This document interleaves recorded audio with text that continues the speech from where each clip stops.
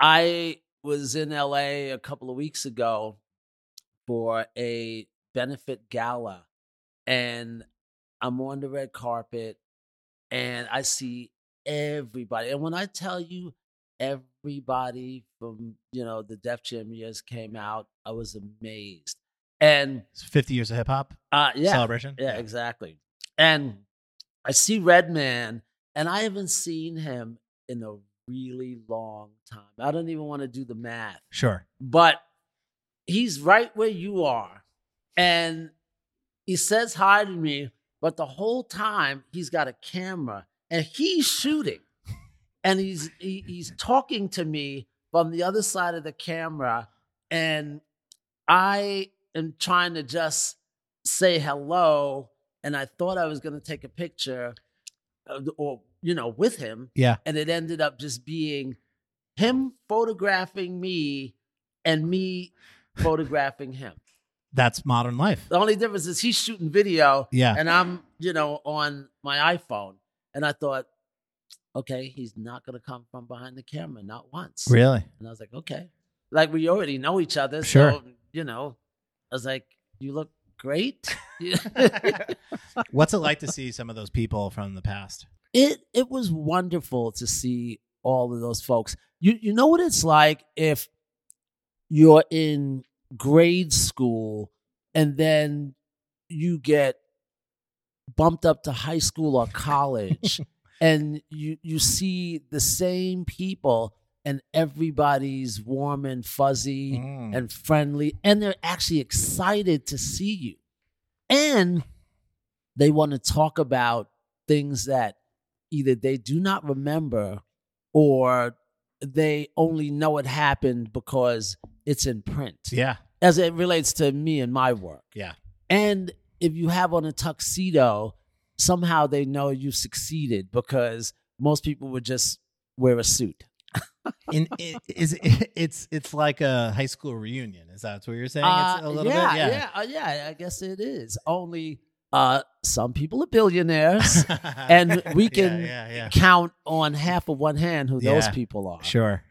And some have an album coming soon. That is true. That is definitely true. But I have to say, every single person, even the billionaires, were really wonderful. And it was so much fun to see them. That's beautiful. And just following folks on Instagram, you sort of get the gist of how their life is doing. Yeah. But to be in front of them is really wonderful. And for them to ask how you're doing and how your family is doing. And it's just great. And it's exactly what you hope would happen. Yeah. That these people are still the same. Yeah, they're people. They're just legendary people. Yeah. And very, very rich. You got to throw that in there.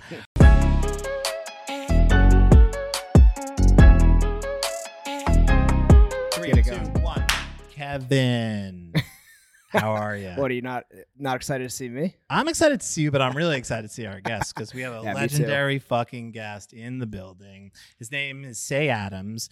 You've heard the silky smooth voice. You see him on all the cameras. We have lights in the building. Cey Adams is a New York City native visionary artist who emerged from the downtown graffiti movement in the 80s alongside some small artists you may have heard of, Basquiat, Haring, Warhol.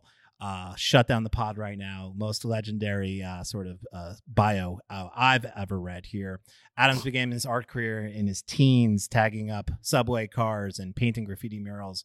And even appeared in the Style Wars documentary, the infamous, just a landmark film. In 1983, Cey Adams met my personal favorite Beastie Boys, Adam Horovitz, aka the King Ad Rock, and developed a lifelong relationship. We're going to talk about the Beastie Boys a little bit. And then went on to be the creative director for Def Jam, where the work is astounding. Iconic album covers, logos, advertising campaigns, Run DMC, Beastie Boys, LL Cool J, Slick Rick, Public Enemy, DMX, Jay-Z, Notorious B.I.G., Usher, Mary J. Blige, and so many more. He's also collaborated with brands like Levi's, Mattel, Apple. How about this bio? IDEO, Foot Locker, Converse. And these days he's kind of returning back to his fine art roots with an exhibition in Austin and a traveling retrospective of his work. called Departure, 40 Years of Art and Design. Last year, debuted in Boston, and I was traveling around Miami, Fort Lauderdale. Coming to New York anytime soon? Okay. All right. Say Adams, welcome to Front and Center. We are so honored to have you. Thank you for having me. I have to say, listening to you roll off my bio, I felt like I could just leave and go home. Yeah, no, I know. I was like, wow, that guy's done a lot. Like He's done it. There it is. There it is. Like, I got to go and check my bank account because somehow it's not balancing with all of the stuff that you just rolled off. You have a life experience wealth. That's what I like to say. A life resume, and it doesn't matter what's in the bank account, but I'm sure grandkids can't eat that. But listen, you got stories, and that's why you're here. We met in Vancouver. We were both doing some talks, and I was just in the audience and watching you on stage just show my entire childhood on screen. Just this is what I did with the DMX. This is what I did with the Beastie Boys. Chappelle's Show, just hit after hit, and I'm sitting in the crowd, jaw on the floor. And then I got to meet you, and you're a nice, normal person. What the fuck is up with that? You're kind and talented. It's shocking. You can't have a bigger ego than a recording artist. I could just tell you that. There right you go. Now. So you're behind the scenes. Yes. And, has anyone ever sort of asked you? Anyone put you in front of the camera or? A lot now. Yeah. I mean, the work that I did, it just feels like it was 100 years ago. When I think about all those anniversaries hitting their 25 mark, 30 mark, 35 mark, that's a long time. Yeah. I'm so intrigued about like what it was like to be a designer in that time and an artist. So we'll start at the very beginning for a second and we'll get there quickly. But you grew up in Queens, not too far from here. When did you first discover that like art was your passion and that was what you wanted to be? When the doctor slapped me on my ass. He said, "Welcome to the world. Say you're an artist." I've been an artist my whole life. Yeah. Grade school, middle school, high school, you name it. You pick, a year, and I could tell you what I was doing as it relates to art. Yeah, it's just something that I've been doing for a really long time. Now, if you ask how I was earning a living, that's another story. And so you started doing graffiti high school, and then you went to School of Visual Arts. What did you study there? Design. I thought I was going to be a painter, but you find out really quickly that not a lot of people can figure that out when they're in their late teens to early 20s. And I don't want to say I was disillusioned by the way the real world worked, but I was disillusioned by the way the real world worked. And so when did you meet Adam Horovitz? Like, when did that happen? Where did that happen? I met all three of the Beastie Boys. So, we don't want to leave Mike D and Adam Yauch out. But we met in front of a nightclub called Danceteria. I want to say like 1981 in there. And I was just trying to get into the club like a lot of people. And this is back when the Velvet Rope was legendary. And if you didn't know the person on the door, you were not going to get in. And it didn't matter who you thought you were. They had to think that you were somebody in order to let you in. And so the guys in the band befriended me, and that was the first thing that I remember, them helping me get in Danceteria. And then, after that, I was. Well, they were like, "Yeah, we're a band. We're a group of performers, rappers, and like what were they like at that time?" Before the rapping part, this is when they were a punk band. Yeah. And Adam and my friend Dave Skilkin were in a band called The Young and the Useless. And then the Beasties, were a band, but Kate Schellenbach was also in the band. Yes. So they were a completely different animal at that time. But for me, they just reminded me of friends that I'd had in Queens, and I just liked their energy. And, that was really it. It wasn't even about the music. By the time they approached me, I hadn't even, I think Cookie Puss was a single, and I had heard that. But these are really early years. Yeah. I don't know if you can even process what I'm saying. I cannot. Unfortunately, Kevin really can't because he was born 30 years after this. But no, I mean, I grew up listening to the Beastie Boys, and I read their book, and I'm a huge fan. And I think, learning about those early, sort of Lower East Side years, it just, it does feel out of a movie for me because I can't picture it. So, but I want to understand it from a designer perspective. So you become friends with them. And then they're like, "Yeah, we have this band. We're going to put out this album.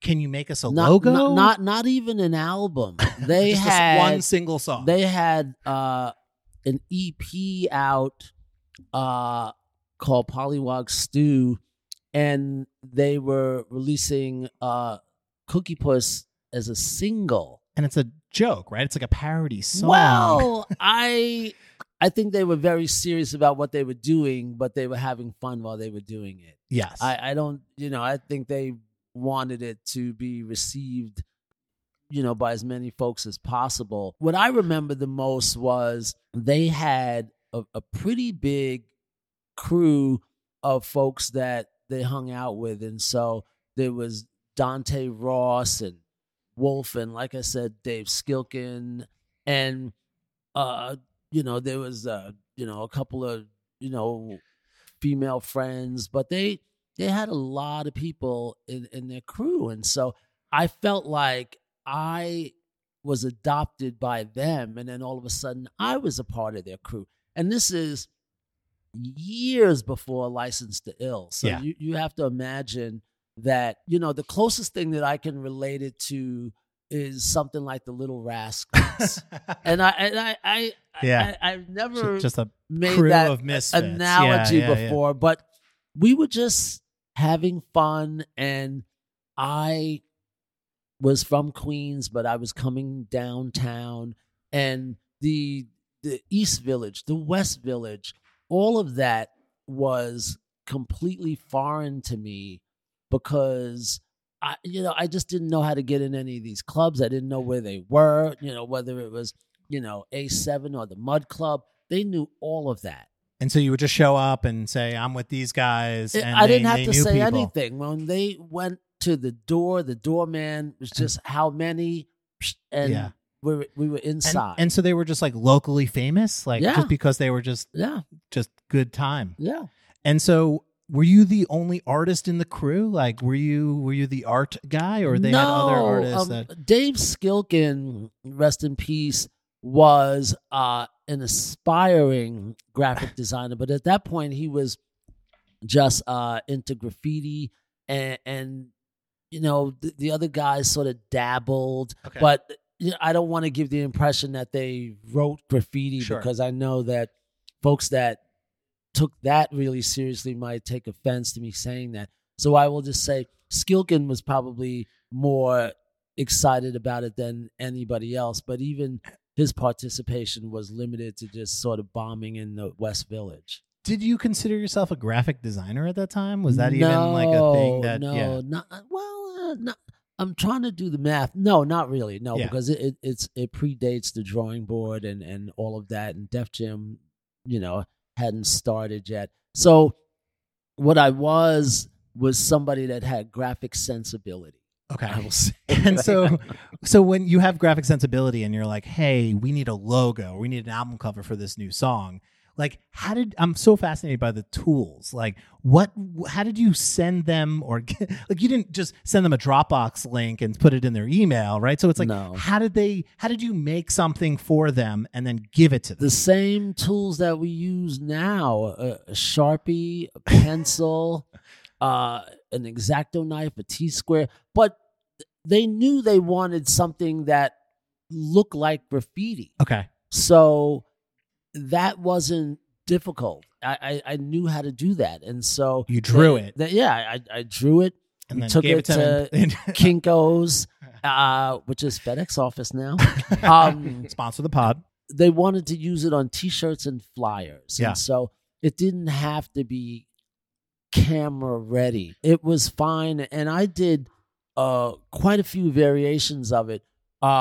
Recently, Beyond the Streets did an exhibition not that far from here. Yeah. And this was, I think, the first Beyond the Streets in New York. They did one in LA, and then a few years later they came to Greenpoint, Brooklyn. Yeah. And they commissioned me to make a giant replica mural of the original Beastie Boys logo. And so I hand painted this thing as an installation for this exhibition. Adam Horovitz and the Beastie Boys kept everything that I'd made from that period. And so they had all these little original drawings that I had done. And I hadn't seen a lot of that stuff since the 80s. And I was amazed that they saved everything. And now when Beyond the Streets is traveling around the world, those original drawings are in those exhibitions as long as they're representing a Beastie Boys installation. It just depends because, they seem like they're going all over the world, and I don't know when it's included and when it's not. I just know. Yeah. I usually see things on the internet. And that's how I know. Oh, you're like, oh yeah, there's my drawing, and it's in a museum. Yeah, that's yeah. We all have that feeling. Yeah, that happens to all of us. Yeah, it happened to me just yesterday. Yeah, Kevin, that happens all the time. So after sort of that sort of early design work in hip hop, is that the first thing you'd ever done with an artist? Was the Beastie Boys? No, I did a single for the. Maybe it was. I was gonna say I did the Real Roxanne, but I think that was a little bit later, like just a few years later, because I don't want to get my math mixed up. Well, we have the math here. So from there, you meet Russell Simmons and Rick Rubin. They were creating a little record label called Def Jam. What was the status of that? Because famously, it started in an NYU dorm room. Like, when did you sort of enter the picture there? Right then and there. Okay. When Adam and the guys meet Rick, I met him at the same time. Yeah. And when Rick was putting the label together, he was a DJ. Yeah. And he knew exactly what he wanted the Def Jam logo to look like. And so the Def Jam logo was an homage to DJ, as in the DJ. And so Rick designed it. He art directed it. And he had a young person that went to NYU do the physical graphics. And then, he gave it to me to take a look at and said, what do you think of this? And I was like, okay. But he had it all mapped out himself. I mean, he probably wouldn't go into a whole lot of detail about it, but he designed that logo and he supervised the execution and everything. I was just there. Yeah. And so they brought you in to be what is the founding creative director of this that's all business? Beautiful language. I was going to say, did they have an office? Did they have a business? Did you get a business card, health insurance? Like, what type of job is this at this time? Like I tell people, it was more like a clubhouse where people had like-minded ideas and nobody went home. So it was, and that's why I liken it to a clubhouse, because there was a lot of hanging out and a lot of people waiting for their dreams to come true. Yeah. So less of a company and an office and more just like a group of people hanging out together. But they did real business. Yeah. And people aspired to real greatness. But the early years of Rush Artist Management were also overlapping. And a lot of what I'm remembering is when Rush was around, and Rush predates Def Jam by quite a few years. And so Rush managed the Beastie Boys before Licensed to Ill. They managed Run DMC, Public Enemy, LL Cool J, Jimmy Spicer, Slick Rick. Yeah. The EPMD, Stetsasonic, De La Soul, Iconic. Eric B. and Rakim, Yeah. Big Daddy Kane. So they managed people that were not necessarily on Def Jam as well. But that was real, where my entry point it comes in. So I'm at Rush and I meet Russell. And this is even before I met Rick. I met Russell first. Yeah. And then I met Rick. So by the time Rick and Russell meet, I'm just in Part the of the mix. fabric, yeah. Yeah. But it's also like there was not a lot of talking about what needed to be done. It's just you are in the room and you can survey the situation and you realize, oh, there's a lane for me right here that nobody's, going down because everybody's in the I want to be a rapper, producer, DJ, Sure. songwriter, and I'm in the graphic design, graffiti lane. And there's all not a by lot of myself. other people there. You're like, someone's got to make this album artwork, and it looks like me. And the only person that was working there, in a freelance capacity was my buddy Eric Hayes, because he was doing graphics for Rush. So he did the Rush Artist Management logo. He did the logo for EPMD, and a bunch of other things for other labels. But Eric was the one that, really showed me how to do traditional cut and paste graphics and how to use all of the tools. And then I had to, take that and sort of go off and really, carve out, what my lane was going to be. Because at Def Jam, it was more like if you did not make a place for yourself, there would be no place because everybody was just preoccupied doing their thing. Did artists give you vision or like briefs or like input of what they wanted their artwork to be? Some bands did, but most of them this is their first record. Sure. And I think they put all their time and energy into the music.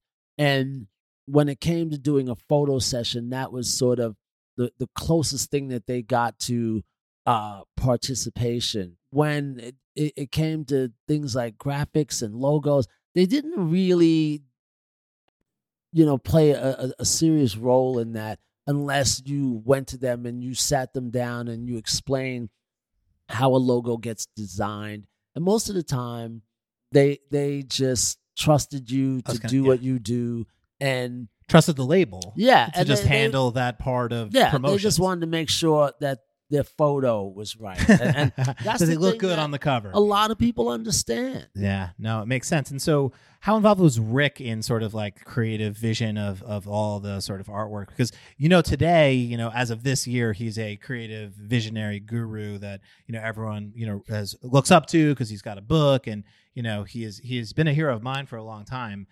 Was he involved in sort of helping shape everyone's sort of vision for their art? Never seemed to not know what he wanted. He never seemed indecisive. He always knew. And the same way he knows with the music. Yeah. He was that way with visuals too. He was just in it deep. Yeah. Shout out to Ghetto Gastro providing the Bop Tarts and the toaster pastries for the show. It's just so interesting to me to think about sort of early Def Jam record album art. Like at some point you create an internal company inside of Def Jam called the Drawing Board. How big was Def Jam at that point, and why did you decide to sort of have like an internal creative sort of brand? Well, the idea came from myself and my partner Steve Carr, and the idea was that we knew we couldn't do it alone. You could feel the label growing. We thought we're going to need support staff, and we didn't have any money. And so we thought if we went to Def Jam and we got a small business loan, we could staff up, and then we could handle all these other projects. But we sort of saw the writing on the wall right from the start. And to Def Jam, what we were doing was small potatoes. To them, okay, we wanted to start a design firm, and we wanted to, buy some computer equipment. And this is the early days of Apple. Sure. And, to spend $10,000 to outfit a studio back then might as well have been $1 million. But you did it. We did it. Yeah. And how many people were sort of part of this? In the beginning, team? It was Steve and I and an intern. Mm-hmm. And then we hired one designer and then another and then another. And then, at one point we had about 15 people working for us. It was quite a bit. Yeah. That sounds a lot like Center. That's it. Exactly how our origin story. Me and Rick Rubin and they were putting DMX, out a lot of music, and we had to keep up. And when the drawing board started to make noise, no pun intended, we started getting calls from other labels. Okay. So we didn't aspire to work with all of these record labels. It was just that people started calling us because the music took off. Sure. And people look on the credits and they say, oh, we want those guys. And what we thought was interesting was that we wanted to have our own identity independent of just the art department, because we thought what we were doing was that important. And I knew right from the start that my individual goal was always about elevating the form of Black art to a higher level, because prior to that, the R&B records that were coming out, they just looked like the same stuff that came out in the 70s. Although, at least in the 70s, they were using cool illustration, like we think about Parliament and things like that. And then I think they just sort of lost their way, and everything was, a white backdrop and the guys in a silk suit. And I was just like, this can't be the fate of hip hop. Yeah. And so how much of that music were you a fan of? Would you listen to? Would you get to hear like the albums before it came out? Oh, certainly. Yeah. I mean, we would sit in a conference room and we would listen to the music with the artists, and they wanted to make sure you really understood it inside and out. And it was a small label, and everybody there was really passionate about what they were doing. And, the funny thing is, the other day, I was in LA for a 50th anniversary get together with all of the folks from Def Jam, and we were honoring my friend Leo Cohen. I mean, when I tell you everybody was there, everybody was there. Jay-Z, Diddy, Ludacris, Jermaine Dupri, like just go down the roster of all of these people, and everybody was there. Redman, Method Man, T.I., Swizz Beatz. It was just everybody. Leo has touched so many people over a 40-year period, and it just everybody came out to support him. Warren G, Domino. Just I could just think about everybody that was on that label and all the music that they put out. They were all there. And Slick Rick kicks off the night, and my friend DJ Cassidy does this thing called Pass the Mic. And it's literally just one person comes on, they do a hit, next person comes on, a hit, a hit, a hit, a hit, a hit. I mean, Curtis Blow, Slick Rick, it just went on and on and on. And you're just thinking, what more could they possibly do?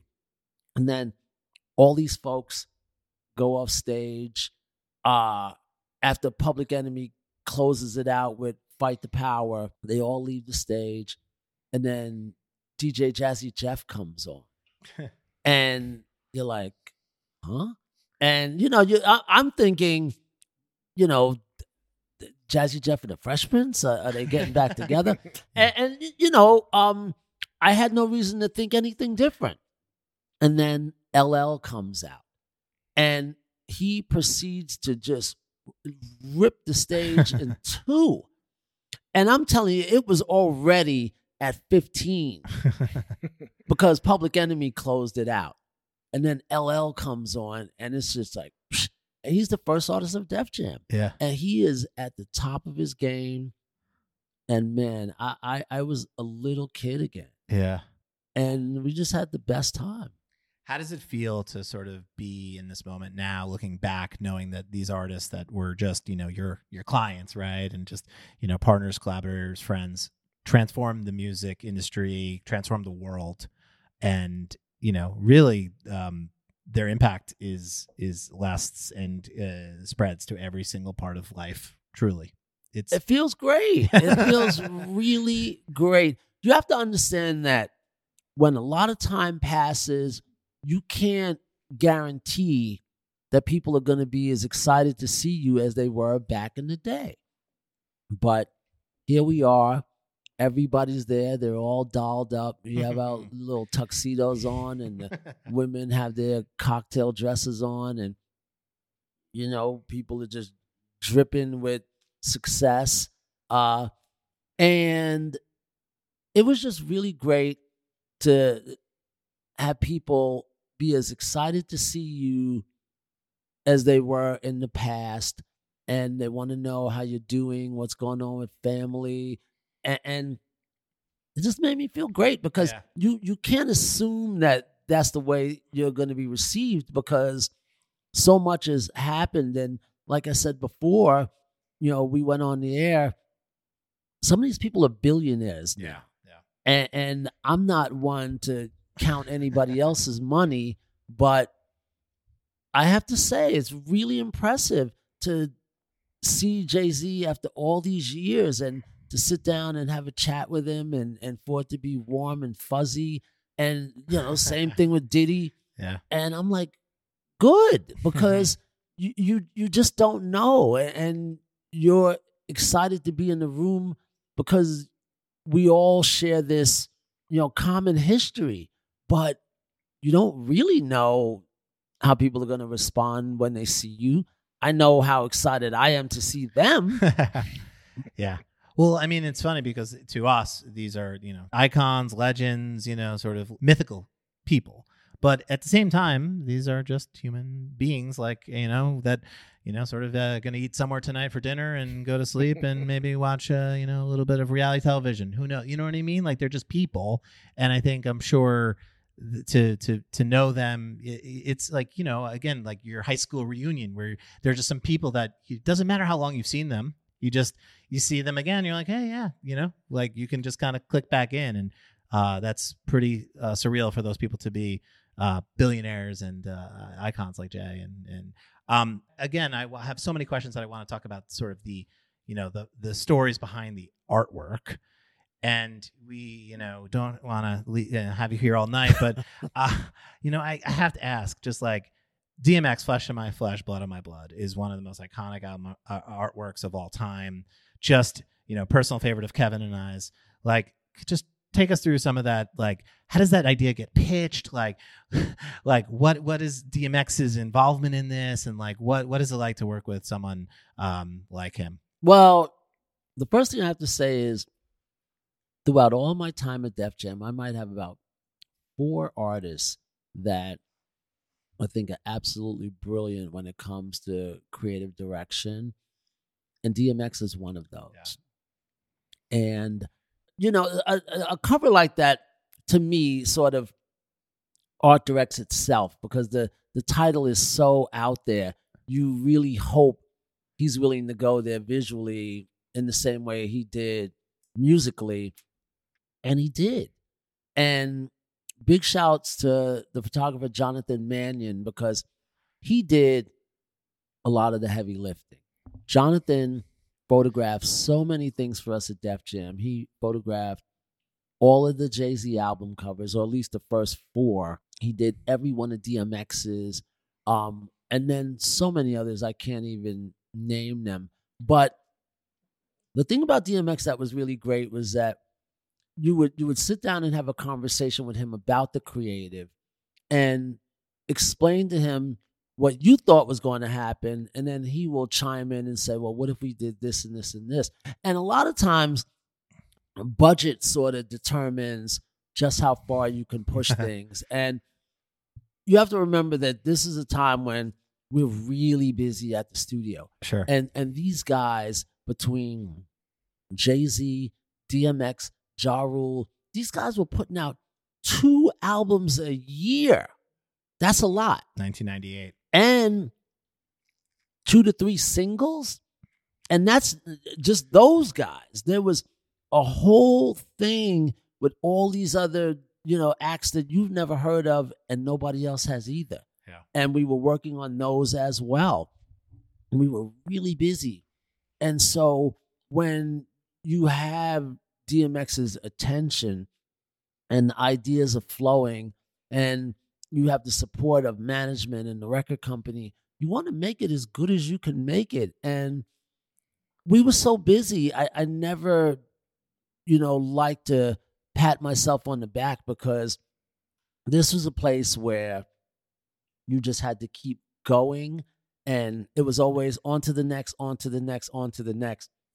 They never made you feel you didn't have enough time to overthink it. Yeah. Yeah. And there was no patting you on the back. You did a great job as always. Well, that's why we're here today. What else you got? What else is going on? What's the next single going to look like? Yeah. And it's just sort of the way you were raised. It's like if you grew up in a military household and you don't know what a hug feels like.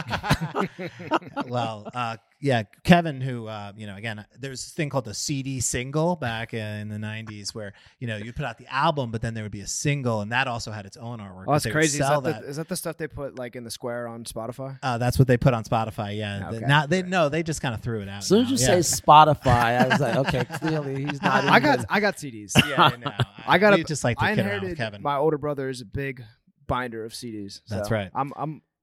I know what we're talking about. This is the part of the show, and I said I have grandkids older than you. I don't, but you might as well. Very close. But it is at least it's nice that like some of that album artwork. I know that it's it's vinyls and CDs are I just read that the iPod, they're now selling them again at Urban Outfitters as like retro vintage, which is hilarious. But like that artwork is still celebrated. You still probably see it on T-shirts, and it's lasts. Let me tell you something. Yeah. If I had a nickel for every time I saw a DMX or T-shirt Ready to and Die. Urban Outfitters or Ready to Die, oh my goodness! Like you should have a nickel for every time.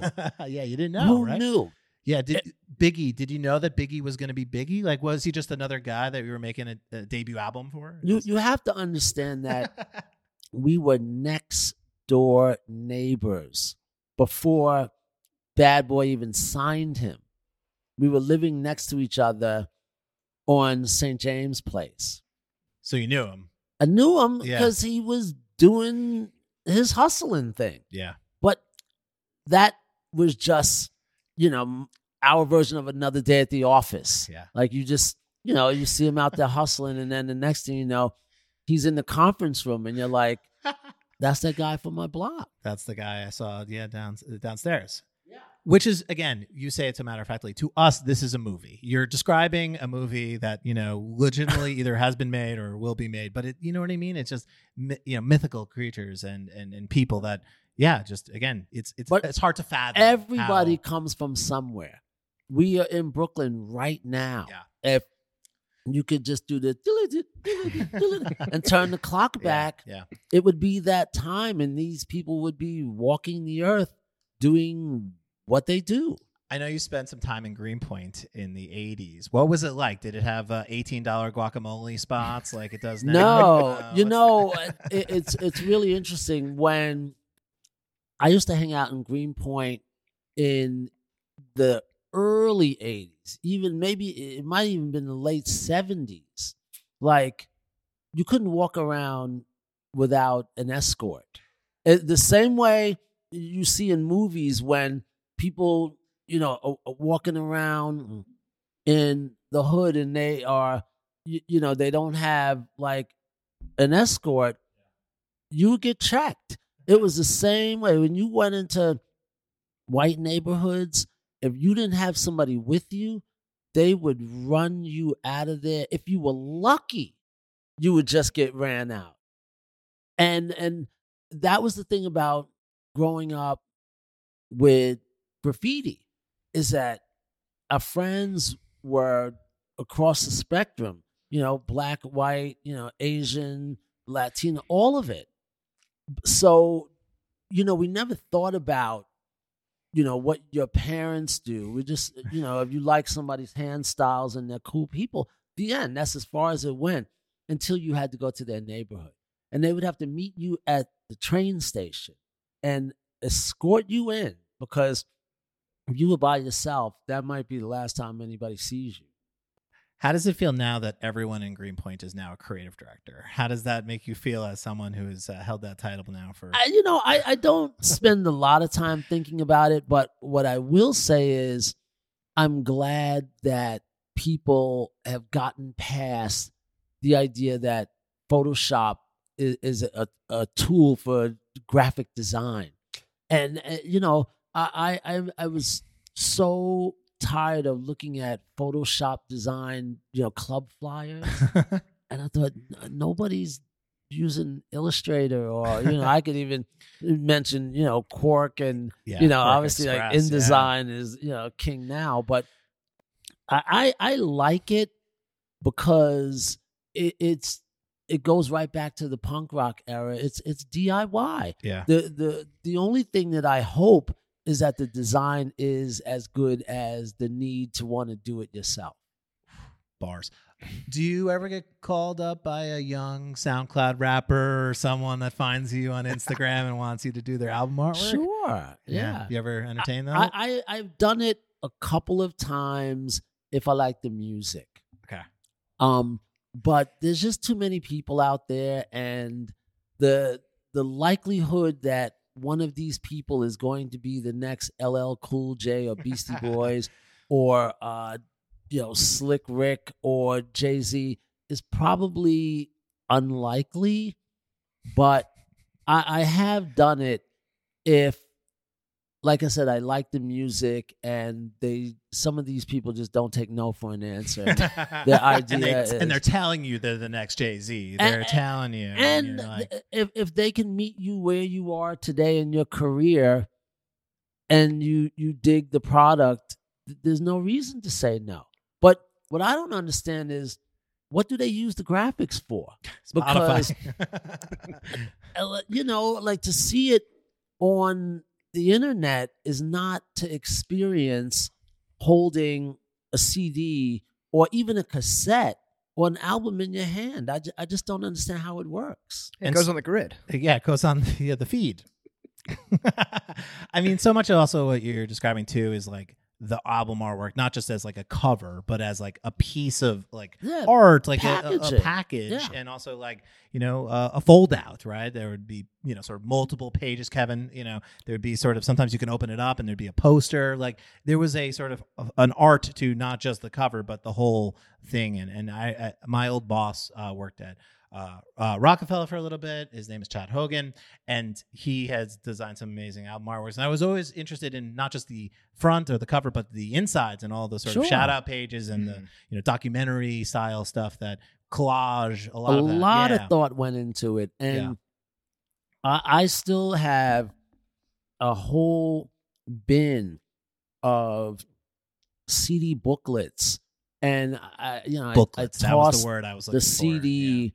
Because, after a while, it's like, okay, I already have it on vinyl. I saved some of the cassettes. And you start to wonder what you're saving it for. Because even if you have an exhibition, the album covers sort of are what people are going to tie it back to. Nobody wants to see every format from 150 recording artists. They're like, okay, we get it. Yeah, they're not interested in the booklets. Right. Well, not from that many artists. I mean, we did a lot. Do you have them in storage or something? I have them in my archives. Amazing. If you had to pick, what's your sort of favorite, most proud album artwork that you've done? I know it's I would have to say it's a coin toss between Fear of a Black Planet and by Public Enemy, and Hello Nasty by the Beastie Boys. Wow. Hello Nasty is, because I was, we were looking into your background. Hello Nasty, 1998. I was 14 years old, and that I've always been a fan of the Beach Boys. Please tell me that you were at least born. I was born. I was 3. Okay. Oh my God. And Hello Nasty is that's one of my personal favorite records of all time. And the artwork, sardine can, space, sort of a retro type. It's a beautiful package, and I have to stop you I got to look right back at now it. and give a big shout out to my friend Bill McMullen, because while I owned a design firm, he was my lead designer, and he put his foot in it. He did such a beautiful job with that. And this is when having the skill of knowing how to use Photoshop really came into play. He spent so much time working with the band and really just long nights putting this thing together. And I don't really have a lot of opportunities to talk about it at length. And so I wanted to acknowledge that, because I knew he was brilliant then. He's probably doing something brilliant right now. But that was the thing that I'm most proud of, even independent of the albums that we designed, was the team that we had. People like Kenny Gravelis, Dee DeLaura, again, Bill McMullen, and my partner and buddy Steve Carr. We had a rock star team of really interesting, creative people, and there's just way too many people to name check. Oh, and Jason Noto from Morning Breath. Like, just so many folks that were just brilliant. And when I think about those times, what I remember the most is how much fun we had, and the idea that I was lucky enough to give some of these people their first job opportunities, and now they're in Mars because they're so damn talented. That's one of my favorite things about that time period. Yeah, no, I think that's I really resonate with that, because to me that's when that's what I love to do. It's really about, sort of giving opportunities and sort of helping other people find their footing in the door. And for a young Bill McMullen to do Hello Nasty, and that, that album, again, means a lot to a lot of people, myself included, but just, it's about giving to others and really, opening up the door. And I'm on a website right now, and I'm looking through all the, sort of the album listing and sort of the artwork and everything. And it's just, it's perfect. We had a blast doing that. And this is also where the Beastie Boys are at the height of their fame. Yeah. And they have complete creative control. And we spent so much time thinking about that cover and the inside packaging. We went through a lot of, Chinese and Asian takeout late nights between recording the music. I don't want anybody to think I'm saying I was recording music. Yeah. But we just went over ideas, and to know that management is not going to get in the way, the record company is not going to get in the way. The idea is what is going to win. And as creatives, you never have that kind of confidence to think that the best idea will always win. Mm-hmm. Sure. There's a quote here. It said that they plan to do Bill planned to do a weird bottom of the sea type thing, but then Adam actually said, "Yeah, that's cool, but it's really cool, space." Yeah. I mean, listen, that's just how genius is born. And so, you've had such an illustrious career. And again, we could talk to you at length about every album. Before you get out of here, I just have a couple others I want to hear about. Chappelle. How does Dave Chappelle enter the picture of Say Adams' life? And, what was the sort of brief, or what did he ask for when he said, "I need a logo for my show, Chappelle Show"? Well, the funny thing is, like 3 weeks ago, I was with Dave Chappelle, and I heard him say to someone else that he asked me to create his Nike swoosh. Wow. And I thought, wow, that is not that's not what happened. That's not what I remember. Because I think I designed that the Chappelle Show logo in I want to say in 2001, and he sent me a VHS tape of a couple of skits from Chappelle's Show, and Chris Rock had introduced the two of us, and I heard his name. Maybe he was in whatever the movie is with Eddie Murphy, Boomerang. I think he had a small part in that. And so I think I had seen that, but by no means did I really know who he was. I knew he was a comedian. And so when Chris introduced us, we got together, and he, like I said, he sent me a VHS tape, and I sort of sat down and I watched it, and I thought, man, this guy is really like a throwback to the classic days. And I just immediately wanted to create something that I thought was revolutionary, because I thought he was, reinventing comedy one more time. And there's not that many people that have done that as it relates to, black comedians over the last 50 years. I mean, you could count on, half of one hand how many people have broken through in a major way. And he's one and Chris Rock is another. I could just stop right there. No, legends. Killing Them Softly. Again, this is my Mount Rushmore of favorite things. Hello Nasty, Killing Them Softly. And I will say, Dave has put that logo to good use over the years. And he uses it everywhere. A champ. Yeah. I was saying this to him because I was excited enough that he was using it, with repetition. Yeah. And the same thing with Mary J. Blige. That is something that you hope for, but you cannot control that. And he said this in his own words. He brought me on stage at Madison Square Garden, and this is just a few short weeks ago. And he said, "You've helped to make this logo iconic." And I said, "I designed it. You made it iconic because you used it in so many different ways. I came up with the creation, but you put the gas in the car." And he gave me a diamond pendant.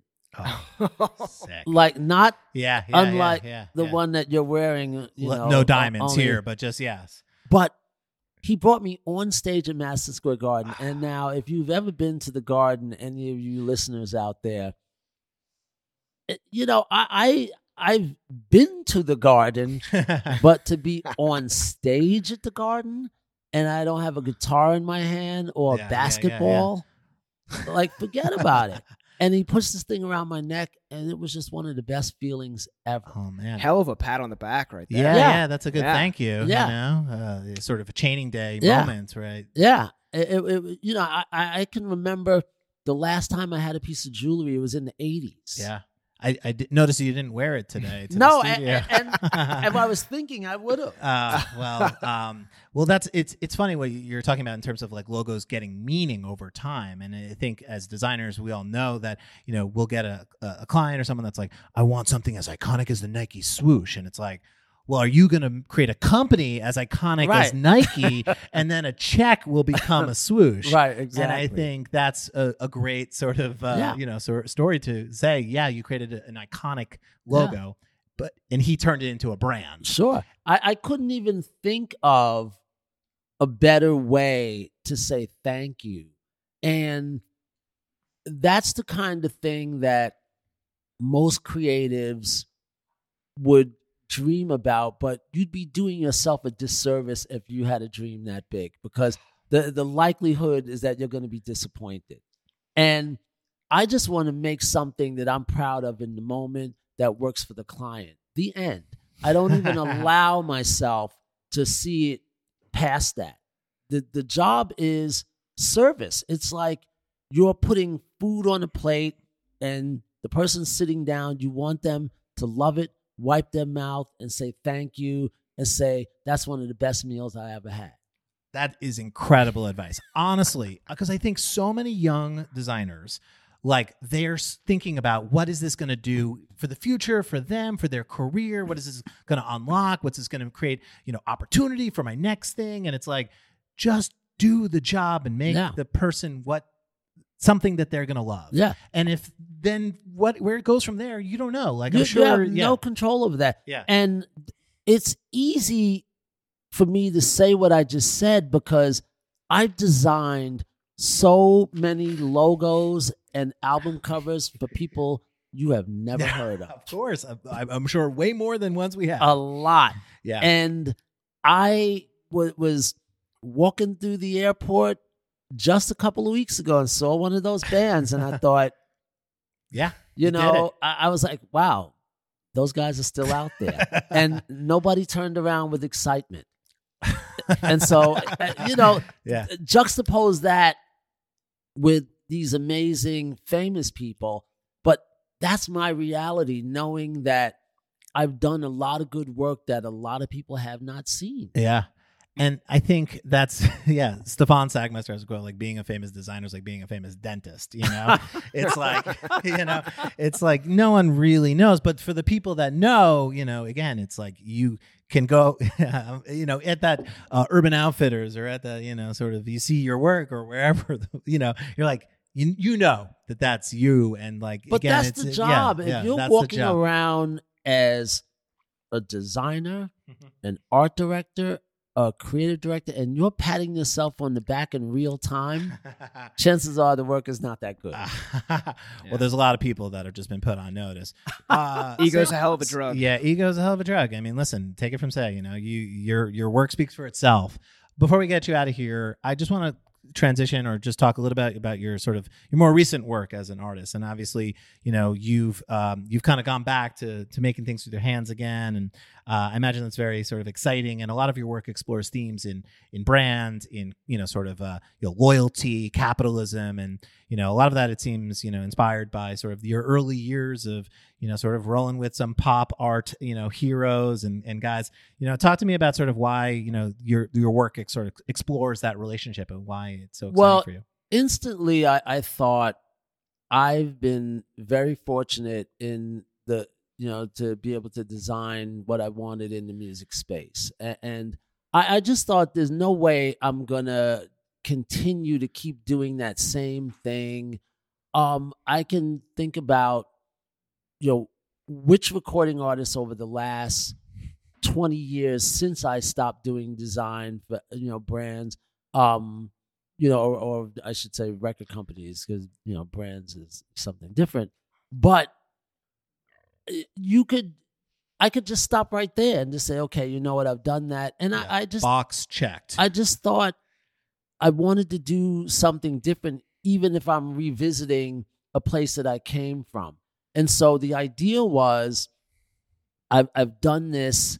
There won't be another DMX or Jay-Z or Beastie Boys. So let's just move on and find something else that I can enjoy doing and maybe find another way to express myself. And so it led me to making fine art in the way that I did when I was a teenager, only now I have a lifetime of experience behind it. So when I'm working on things, I'm not trying to impress people.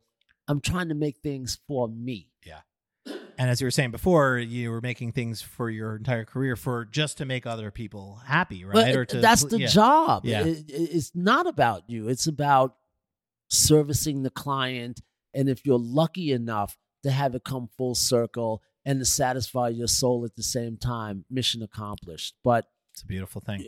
And so when I started making this work, the first thing I did was I wanted to celebrate my favorite brands. And so I did a body of work called Trusted Brands. And it's sort of tongue-in-cheek, but I am somebody that is a fan of logos and branding. And I'm not going to make something to disrespect a brand or logo that I like. It's all in homage. I am not saying that they're perfect, but the idea is really to shine a light on the craftsmanship of these people that design these amazing logos, and nobody's doing that right now. Andy Warhol and a bunch of other folks did it in the 50s and 60s, and I just thought it was time to revisit that. And the thing that I settled on was thinking to myself, okay, what's the number one brand in America? The American flag. Regardless of, how individuals see it, it is, when you travel to Europe and Asia, they'll let you know in a minute whether they love or hate America. Yeah. It tells you it is the most popular brand in the world. It's got new meaning these days, unfortunately. But I think that only makes it more interesting, right? Yeah. One way or another, for good or bad, it's so. It is what is so. It is the most popular brand in America.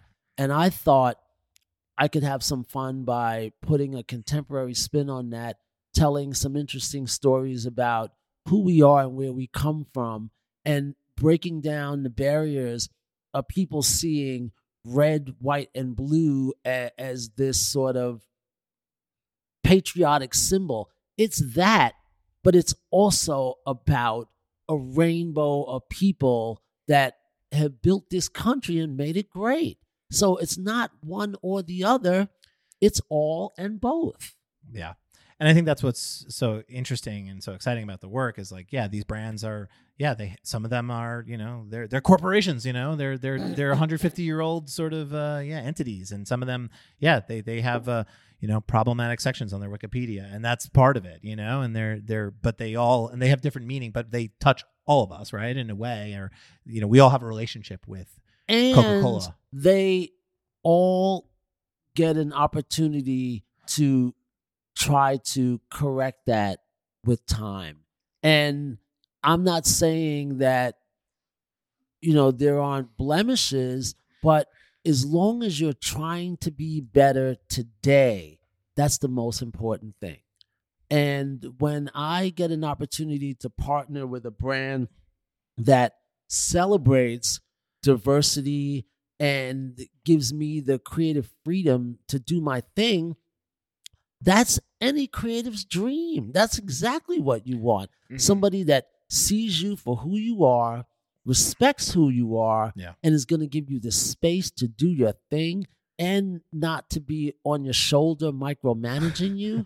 Well, that last part, we don't always get. But, it is a gift, right? You're right. Like any opportunity, and I think that way all the time, especially designers, sometimes, like you said, they're thinking 3 steps ahead. Any person that comes to you and says, I want your help, or I want you to work with me on this piece is a privilege and is an honor to be in that position, to be asked, let alone if they pay you. Then you're, sort of the responsibility is real. And I think again, it's beautiful to hear you talk about design and art in that way, because you could also not get the call and all those values could still be intact and you can't be mad. And that's one of the things that I say oftentimes as well, is that the call could go to one of my famous friends that also do art and design, and I can't be mad. I'm like, good.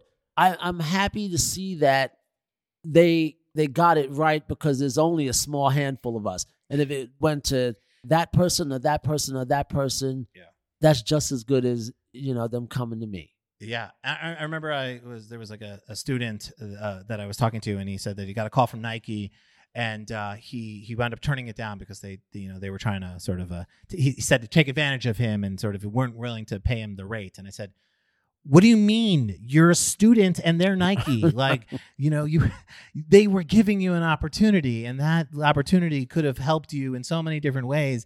And, you have to take that opportunity and be grateful for it, because you don't know when the next one is going to call, and that's the definition of an idiot. Exactly. And I won't put this person on blast, but I just remember thinking that is the total opposite of how I've made my career is, opportunities come and you have to appreciate them. And, especially when you're a young, sort of trying to make it in the world. He should have jumped on that horse. Yeah, exactly. And put both his arms around it and held on. And said, I'll do it for free. Life. Yeah. Yeah. And people say, I don't want to do work for free, or I need to my value, my worth. And of course you need to get your worth, but like, I'm not saying you shouldn't, but when the opportunity is to get a Nike call. This is the thing that young people have to take into consideration.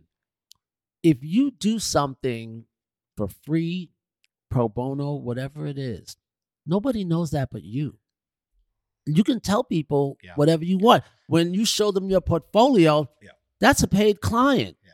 Even if you didn't get anything, nobody knows the difference. Yeah. And if you would have said to Adam Horovitz and the Beastie Boys, sorry, this is my rate, and if you can't meet that, you might not be sitting here with a retrospective of your work in museums.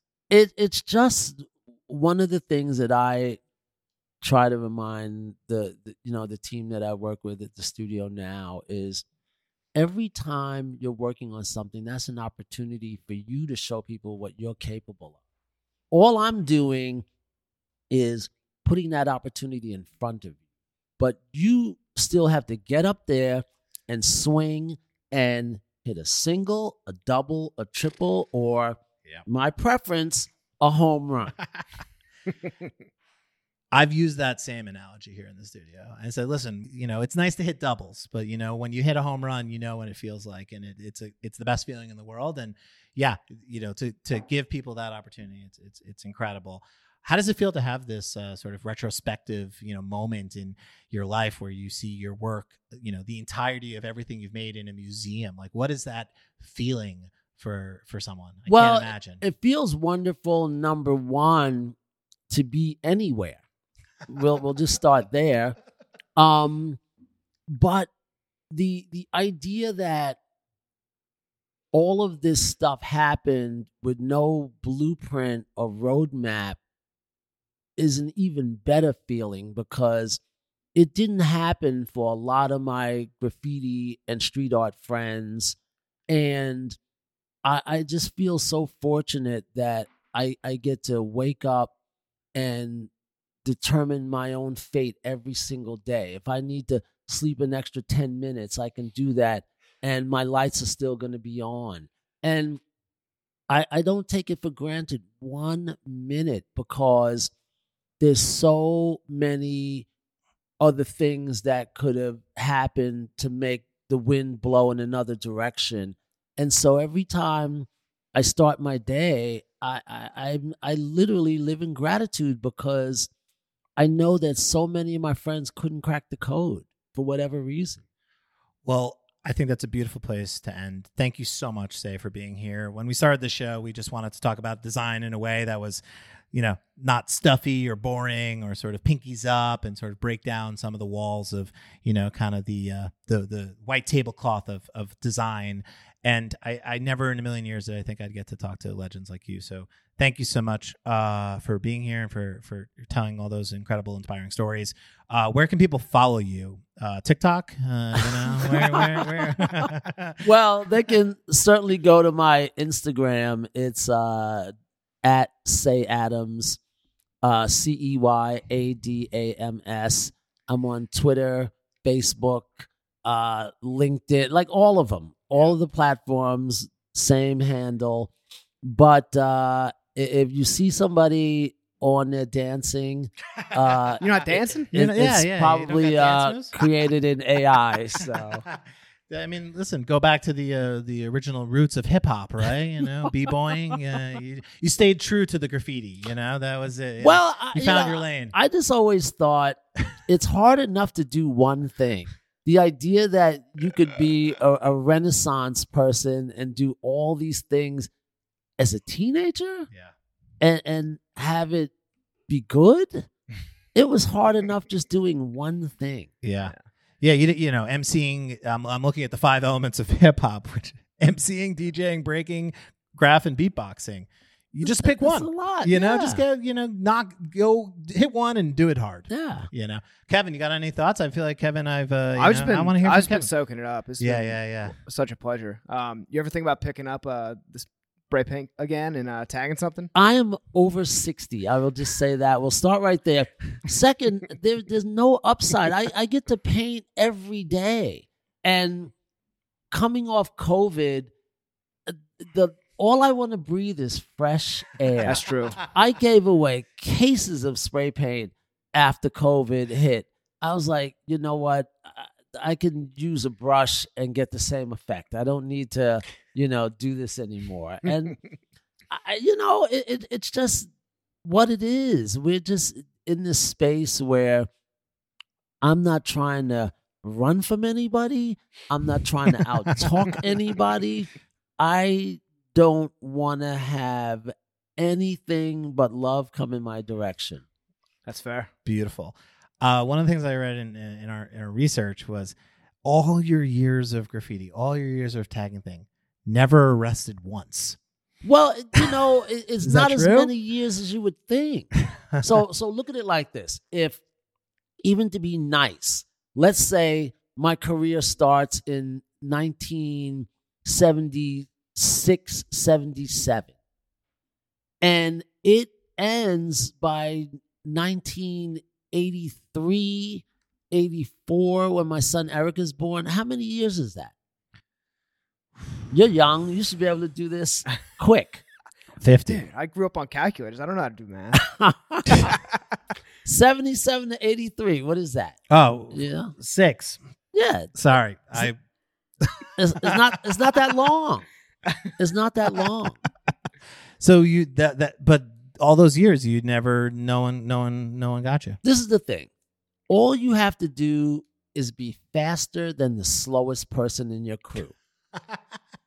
And There so you if go. your crew is about 5-6 people deep, what is the likelihood that you would be the slowest person?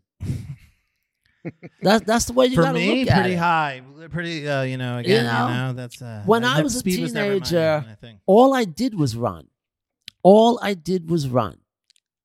And I'm, give or take, 10 pounds different than when I was as a teenager. Yeah. Maybe. I wasn't being outrun by anybody. So the idea that a grown man could outrun a teenager, no. You don't have that desire though to put your name, say city, put that up anywhere. At 60 years old, still, I could turn any job into that moment. Yeah. At any point in time. I could say, okay, I want to turn the clock back, and it's 1979 all over again. It's like, even just saying it out loud, I'm like, no. You're good. Yeah. You like the technology, Uber, and it's like, let's see what AI can do with it. Yeah. Let AI. Do you ever, in terms of AI, do you see, people doing Say Adams like work out there? They take your style and they put it into a robot and God bless sell them. it to them. God bless them. You know what? I'm curious to see if they could create something that has the feel and texture of paint, like real paint. Yeah. It's one thing for something to live in a digital world, but to bring it into the real world, then that would be scary. Yeah. They're at least 6 to 8 months away from doing that. Right. That's, don't worry about that. Your Right. job's safe, as a fine artist for at least another week. Believe me, if they could create a machine that could mimic a hand gesture, put a can of spray paint in it, even as I'm saying it out loud, You're I'm starting to get nervous. That doesn't seem like it's that difficult. No, I know. I mean, that's the thing about AI that I've always felt too. It's like, well, they can't really do logos yet. They're really not doing packaging. They can't really do brand identity quite yet. But it doesn't feel like they're not that far. But the other they're thing far is, away from doing it. What I've come to notice is the client doesn't always demand the most from the creator. And so, oftentimes I've gone to pitches and things, and the person on the client side is 12 years old, and they don't have enough history to even know what good looks like. That's the scariest thing about design. Yeah. When the person hiring the talent doesn't know what good looks like, that's how bad design creeps into everything. Because, the client doesn't know what bad looks like. I'm not going to say a single thing here. I would never disparage any of our clients. But they you're all not have naming incredible names. taste. We're not naming names. Oh, they're all just so great. They just come on, brilliant Alex. minds. They see things, in ways that I can't imagine. I'm just here to help them. They're so smart and so talented. Yeah, it happens to us all the time. No, it's true. That's the thing. Prompts or it's about what someone isn't asking for sometimes. That is what comes out. Question for you there that we didn't get to. Is there any concept or anything that you worked on that you loved that just didn't make it to the world? Like any, something that you're just like, you still think about at night and wish that. No. I don't have the space in my brain to reminisce about anything that did not happen. I'm happy if I can remember what I have to do today. And, all of that stuff. Linda, it's just, there's no, space where I'm thinking about something that hasn't happened. It's just, That's incredible. Yeah. No regrets. A life of just absolute iconic work and a kind human being. It's impressive, Say. You really have cracked the code here, and you're still doing it. Well, still doing it. Clients still calling, still looking. Still got briefs. That's the job. Like I said, grandkids. I got work to do. They don't care about any of this stuff we're talking about. All they want to know is the ice cream going to be on the cone? That's why you got to do that graphic design. You got to pay the bills. But no, seriously, Say, it's been an honor and an absolute pleasure. Thank you so much for. I think again, like your work, it speaks for itself. But to hear some of the stories behind the work is it's outstanding. And thank you for everything, and thank you for coming here to Greenpoint. Yeah, back to the old stomping grounds. Yeah, thank you so much. It's been so great. Yeah, it's a lot of fun. Thanks for having me. Absolutely. Thank you.